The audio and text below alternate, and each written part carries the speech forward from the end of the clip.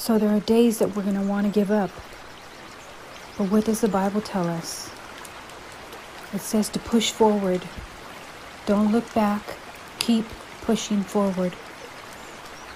Philippians 3:12 through 16.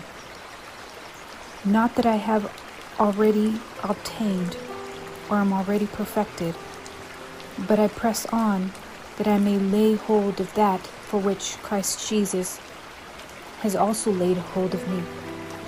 Brethren, I do not count myself to have apprehended, but one thing I do, forgetting those things which are behind and reaching forward to those things which are ahead.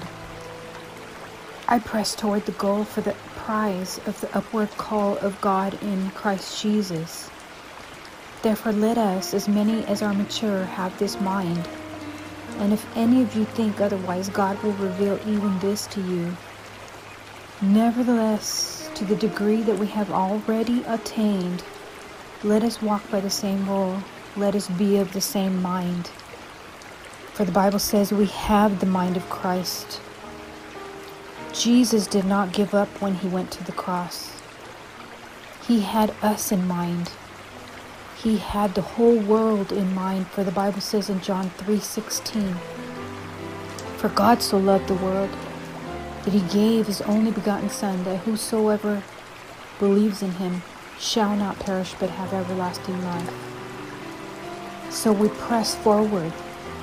We press in. We keep plowing. Jesus said to keep plowing and don't look back. For those who look back, life gets harder. We keep pushing forward. We keep pushing hard. As a mother who is about to give birth and push forth a newborn baby, she goes through labor. She goes through pain. She goes through intensity of contractions that a baby may come forth. Push hard. Look at the example of Joseph in the Bible.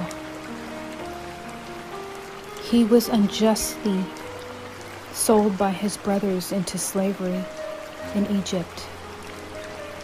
And as he plowed, as he waited on God's timing, trusting God to bring breakthrough, what happened? God blessed him while he was waiting in the prison where he was unjustly accused of trying to rape Pharaoh's wife. He waited. He ministered to others.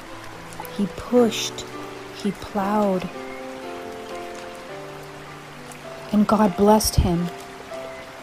Pharaoh made him second in command to all those in Egypt and the whole world at that time, in that ancient time. In Psalm 105:19, God shows us that he gave Joseph promises and dreams, but he also tested him by that same promise that he gave him. So he endured. It took years for him to inherit that promise, but he pushed. He gave birth to what God was doing through him. Everything he went through, God meant it for good. Genesis 50:20.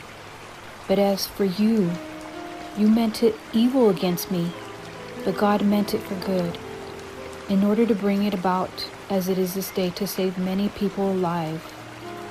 God had a purpose in his pain as he served and he helped Pharaoh to save many people alive, and that was the purpose God had through him.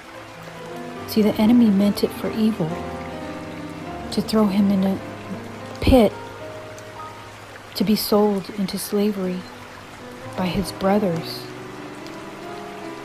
But as he persevered, as he pushed and he plowed and he served others in prison, in Pharaoh's house, God elevated him. God tested him, but God elevated him. And that is the same for us today. God is a respecter of no person. What he did in ancient times, he does now, the Bible says. For God is a respecter of no person. I can give you many scriptures in regards to that. But the Bible says that God is a respecter of no persons. What he did for them in ancient times, he does for us today. So what is it that we need to do? We need to be patient. We need to persevere. We need to know who we are in Christ. Push forward. Stand. Ephesians 6:10-20 says to stand, to be patient, to understand who we are in Christ, to know that when God gives us a promise, it will come to be at the right time. But we need to be diligent. We need to be patient. We need to be in the Word, know who we are in Jesus Christ, and watch what God does through us and in us, through the lives of those he puts around us. Be patient. Your breakthrough is coming. Wait for him. Don't give up. Stay blessed.